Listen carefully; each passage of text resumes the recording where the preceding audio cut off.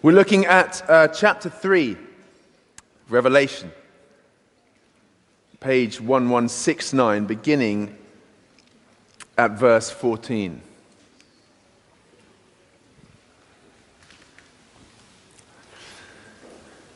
To the angel of the church in Laodicea write, "These are the words of the Amen, the faithful and true witness, the ruler of God's creation.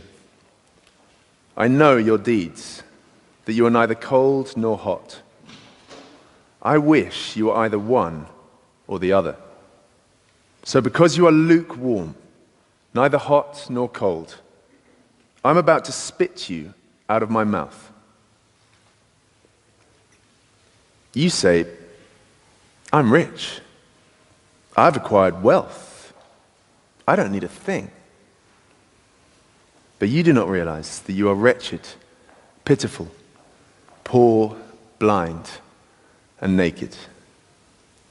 I counsel you to buy from me gold refined in the fire, so that you can become rich, and white clothes to wear, so that you can cover your shameful nakedness, and salve to put on your eyes, so that you can see.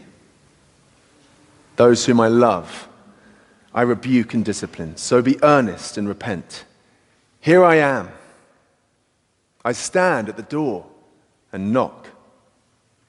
If anyone hears my voice and opens the door, I will come in and eat with them, and they with me. To those who are victorious, I will give the right to sit with me on my throne, just as I was victorious and sat down with my Father on his throne. Whoever has ears, let them hear what the Spirit says to the churches." Just keep that page open. If you've got a Bible, let's pray together as we start.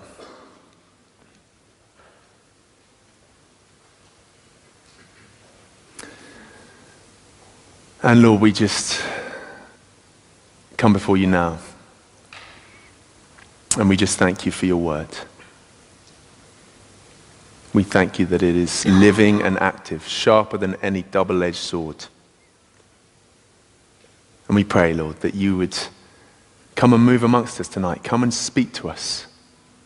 Come and use the sword of your word in the way only you can, by your Spirit, out of love in our hearts, that we would leave here tonight looking and living more like you. For we ask it in Jesus' name. Amen. Amen. So, as you heard in the testimony slot, a number of us have just got back from skiing, and just one quick story to sort of set up what we're looking at tonight, which came about 2 days ago. We all had a happy time. We were generally injury-free. Sadly, someone did get an injury on the first day, had to leave a couple of days later. But we'd had a great time. The sun was shining. And I was with a group of about 9 of us, and we'd had a long, lazy lunch. We'd crossed over the other side of the mountain into Switzerland, actually. Very adventurous. And we'd had, the sun was shining. It was absolutely stunning. So we decided to have quite a lazy afternoon.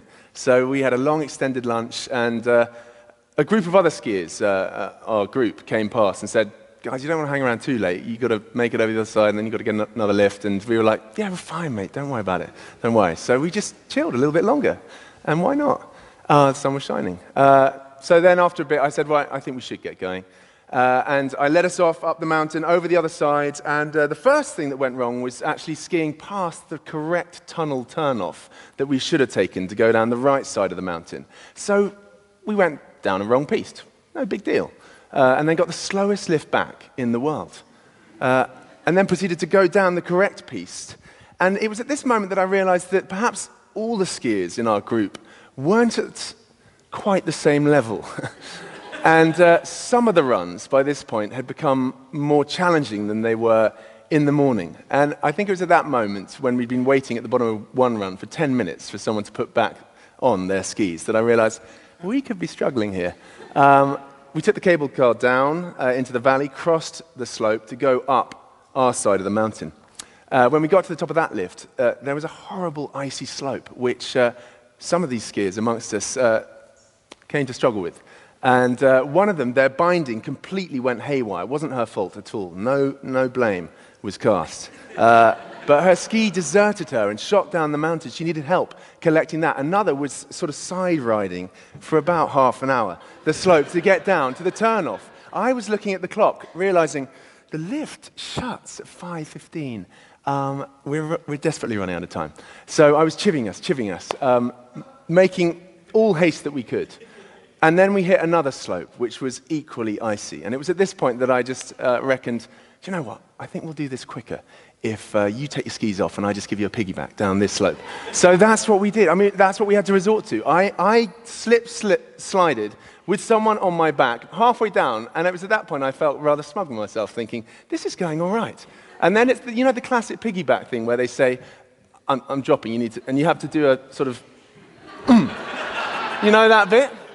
And when you're sort of at a 40-degree angle and you're side on an icy slope, and you've never done it in skis, it can be a bit tricky. So we attempted that, at which point the skis shot off down the mountain, and I realized I'm very much out of control at this point.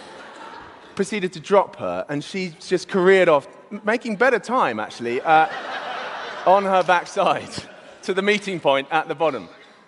We made it down there, we put the skis back on, we rushed off down onto the nursery slope, which wasn't as nursery-like as you might think, because the snow was melting, there were mud patches everywhere. One of our number found themselves in the mud on the field, which skis don't work so well on. So she got tangled up. I was thinking, oh my gosh, I could see the lift, I could see the woman handling the netting, about to shut it. And one of our chivalrous gentlemen, instead of just watching like me, hands on hips, he shot off to help her. But his fatal error was thinking that somehow he could ski across mud. So he tried to do that and went completely over on his side in his onesie 80s kit, which we'd rented. So he was covered in mud, there was someone without skis, another was walking off to the car park. I hurtled down to the lift, said, please, just a few more minutes.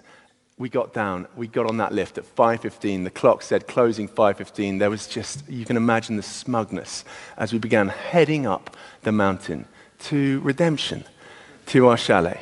It was at that moment that I chose to relax and just enjoy the view and look down towards Switzerland and then across to another beautiful mountain with another chairlift going up it and realize, that's the chairlift we should have been on. We proceeded to find ourselves on top of this mountain, lost, with no lifts open. And I have to say, I was a little bit nervous, because I was responsible for this group, this flock of limited and varying standards. And we were lost. And luckily, long story short, phoned the chalet. They were able to direct us to head down the same run that we'd just come up from on the chairlift, and that they would meet us at the bottom if we got safely there and skidoo us like a motorbike on the snow back up to our chalet. So, long story short, that's what happened. But for a moment, I was nervous. I was nervous that we might be lost, that we might not be getting home, that I might be putting people's lives, maybe a bit serious, but that sort of level, in danger. But there was redemption, there was rescue. And you know what, when we did this service with the guides last night, we were out on the terrace and we invited the staff to join us. I just shared that thought, what I just shared with you, and spoke of the God who loved us so much that he came to seek and to save what was lost. And he came in to seek and save people who were in a much worse situation than being stranded on top of a mountain with plenty of blue and red runs going down from it. And he came in a far more unique fashion than someone coming down a mountainside on a skidoo. He came to rescue a people who were lost, who without him would be lost for eternity, and redeem them. And to get to share that message with the staff of Chalet Inferno. Can you imagine? I mean, it was glorious. It's where the church should be, being salt, being light, declaring the gospel, declaring the good news. It's what we're to be about. But it's hard, isn't it? Sharing the gospel, doing mission, living as salt and light, being church. It's hard, it's a challenge. Even preparing for the service, I found myself wondering, is anyone going to come? Is it going to be awkward? How are we going to go about it? And I'm paid to do this stuff. It's tough, isn't it? And yet when we did it, you could feel God's heartbeat for those people. And you know what? It's worth it. Every time we step over the line, every time we go out to share our faith, every time we bear witness, it is worth it because we serve such a mighty God, such an incredible Lord and Savior. I just want to remind us of who it is. At the start of this series, we'll be doing a series here at St. Dee's on the 7 letters of Jesus to his church, to his bride in the book of Revelation. Written by John the Apostle, who was put in exile on Patmos. You may remember at the start, they tried to boil him in a vat of oil, but somehow he'd survived, so they thought, well, we'll just stick you on an island. And it was there that the Lord gave him this revelation. And John writes, don't need to turn to it, but in chapter 1, he hears a voice behind him. And he says, I turned round to see the voice that was speaking to me, and when I turned, I saw 7 golden lampstands. And among the lampstands was someone like a son of man, dressed in a robe reaching down to his feet and with a golden sash round his chest. The hair on his head was white like wool, as white as snow, and his eyes were like blazing fire. His feet were like bronze glowing in a furnace, and his voice was like the sound of rushing waters. In his right hand he held 7 stars, and coming out of his mouth was a sharp double-edged sword. His face was like the sun shining in all its brilliance.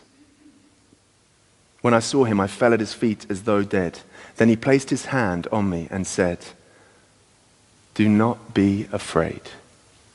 I am the first and the last. I am the living one. I was dead, and now look, I am alive forever and ever, and I hold the keys of death and Hades. It's a picture of Jesus. It's a picture of the author of these letters we've been looking at week by week, that we've been hearing God's word from, that we've been receiving the challenge of God's Holy Spirit. And this is the Lord that we serve. This vision is what makes it all worthwhile, doesn't it? Knowing that Jesus Christ is risen, that he is alive, that he is real today, and we can know him. And what's more, we can go out to make him known. This is the Lord. This is the author of these letters. And he's the author of this letter. And I tell you what, it's quite tough to come back from Chalet Inferno, a week on just having a great time on the slopes, and have to look at this final letter to his church in Laodicea, because it's a challenging word that God brings. This one whose eyes are like fire, who can see into our souls, who knows our every thought, who knows our every deed, and who brings a word of challenge.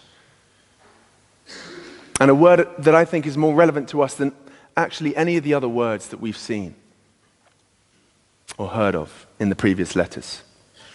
A word that speaks to our generation and speaks to the church today. And it's tough coming back and getting in that headspace. But also it's exciting, because you know that God wants to move powerfully.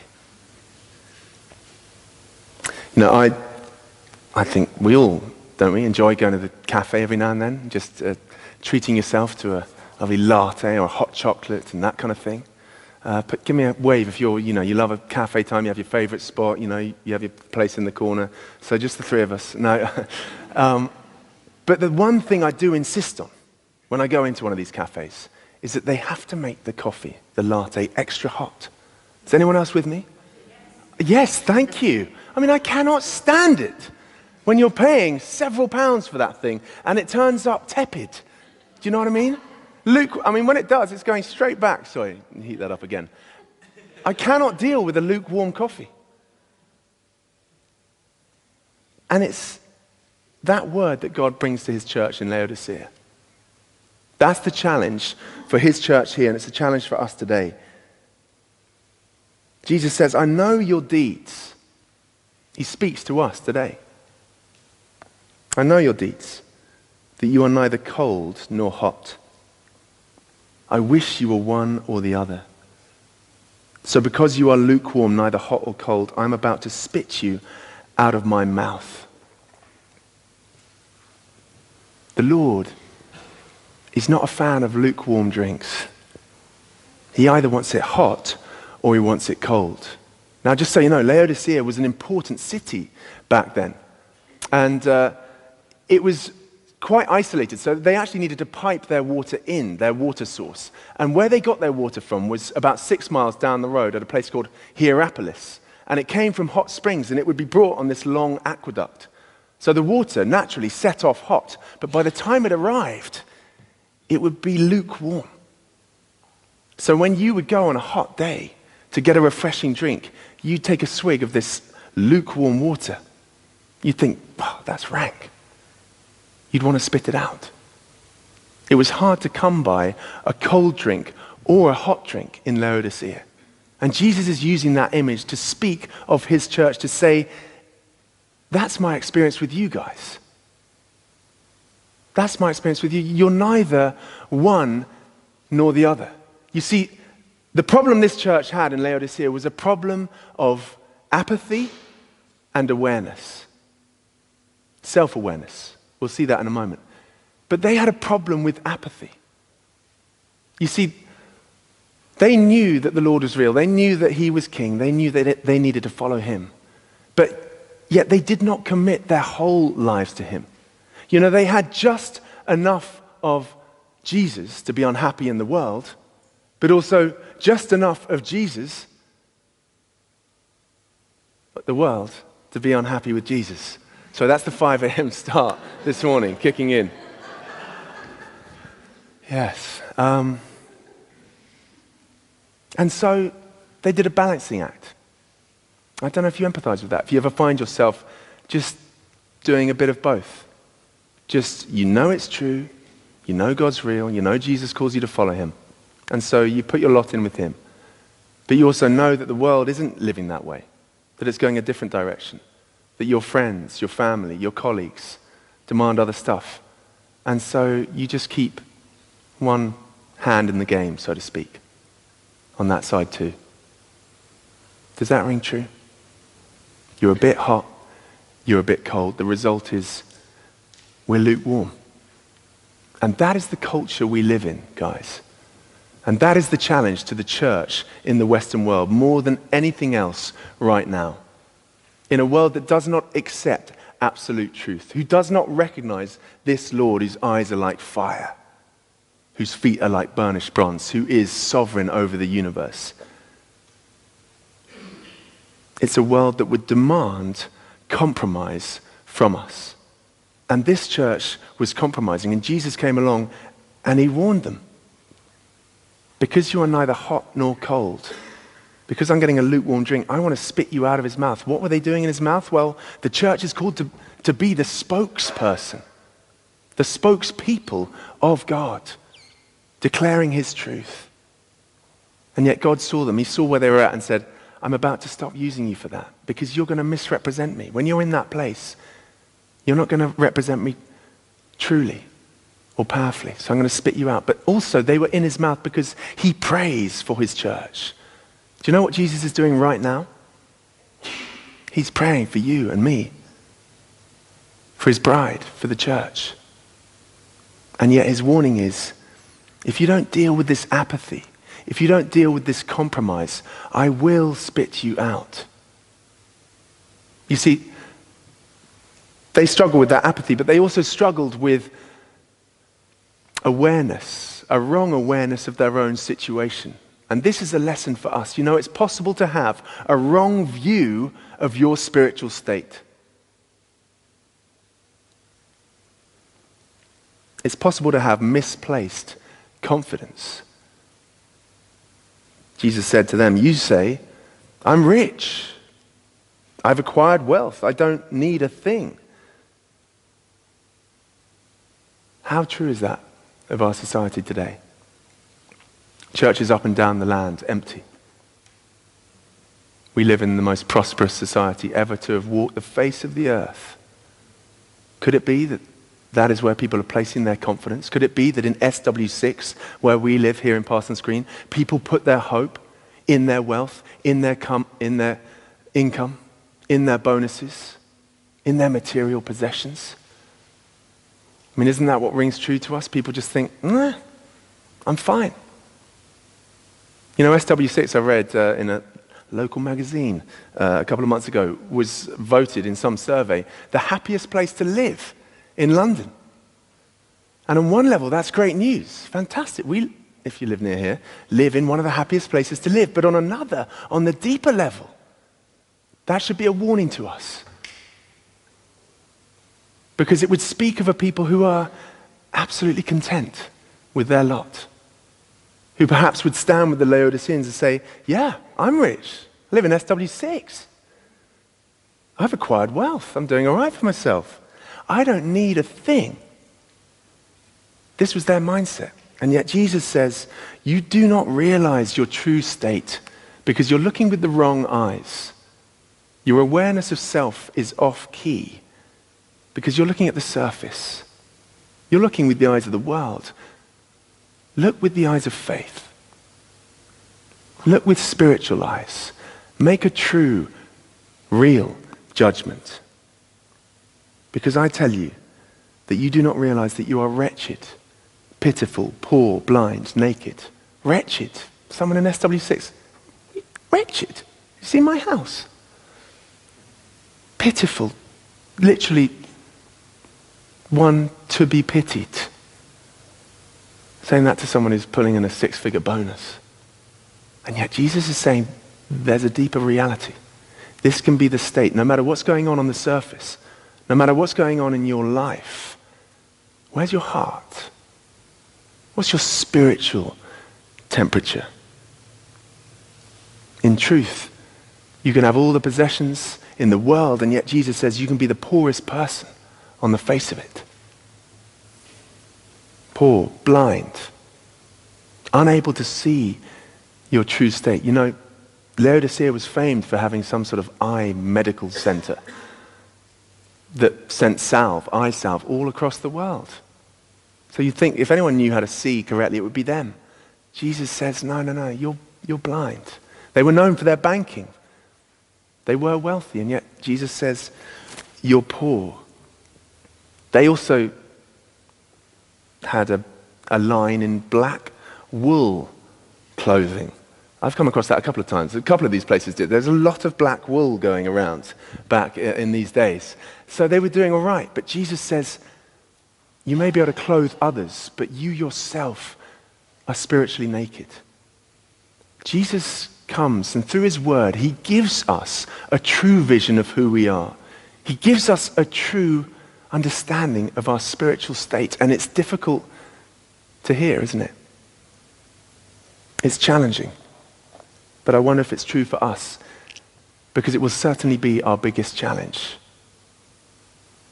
Surrounded by an indifferent culture that would demand a church that is not firing on all cylinders, red hot, preaching the gospel as we're called to. And Jesus says, that's your state. But there is hope. I counsel you to buy from me gold, refined in the fire. Peter refers to our faith being more precious than gold, refined in fire. This is our faith.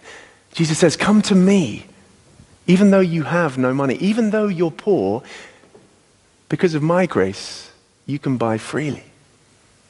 Come and buy gold that will last, so that you can become rich. Come and buy white clothes to wear.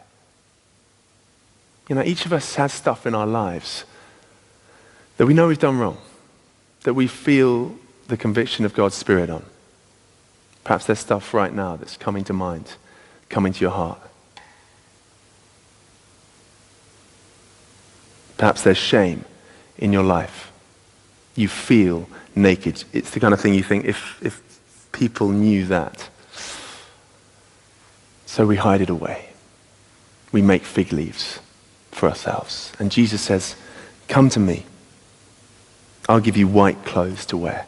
Come and clothe yourself in me, in Christ. Come and put on my righteousness. Stop trying to do it in your own strength. Stop trying to just do your best. Trust in me. I will clothe you so that you can cover your shameful nakedness. Come and buy salve from me to put on your eyes so that you can see. You know, this Christian thing, it's not just a choice we make. It's a gift that is given to us through the Holy Spirit.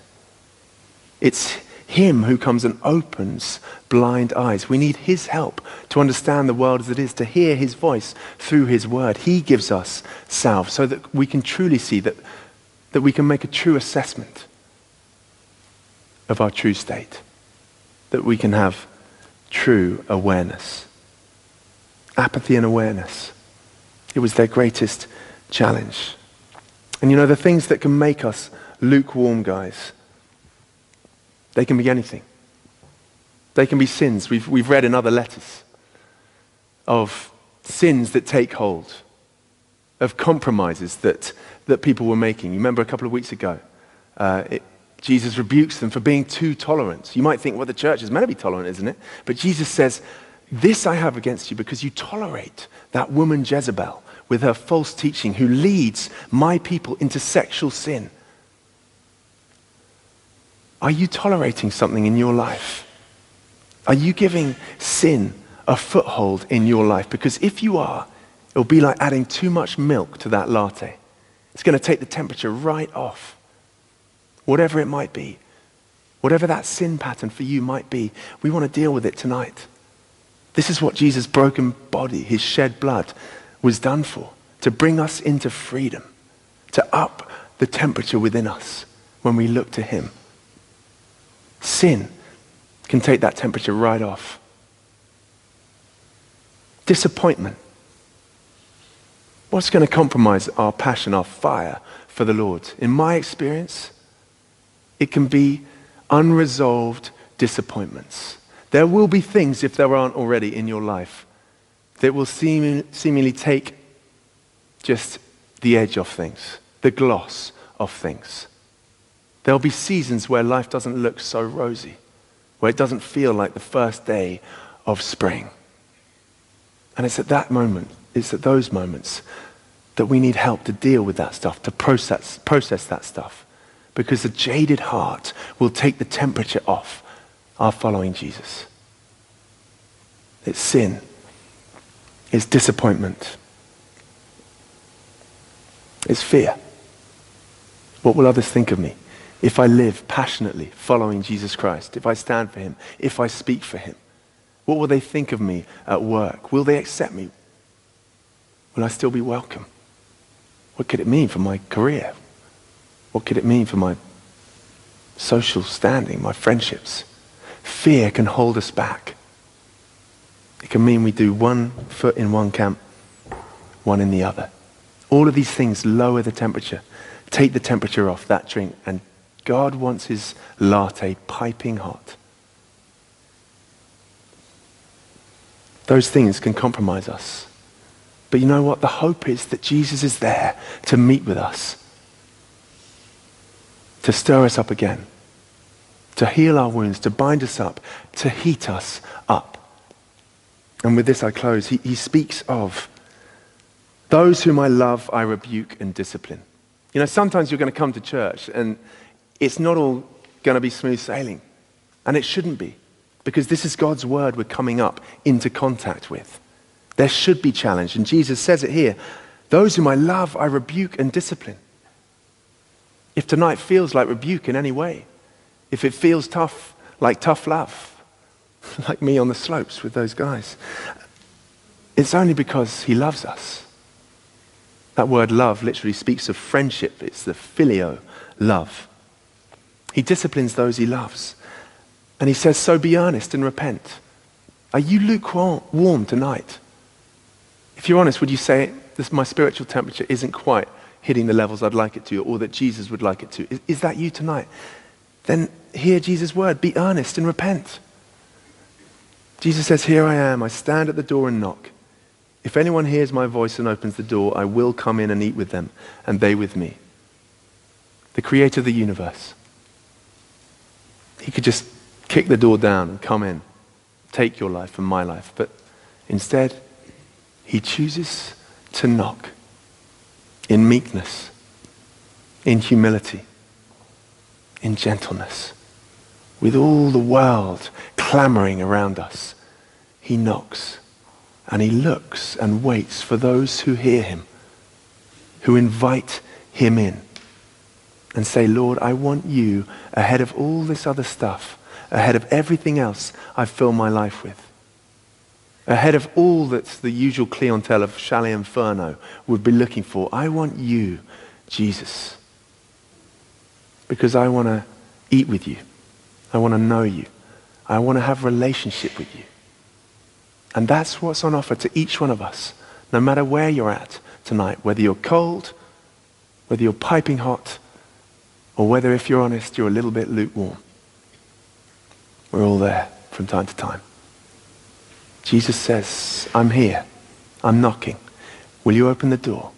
Will you welcome me in? Because if you do, I will come in and eat with you and you with me. And you will have a feast for your soul. Amen.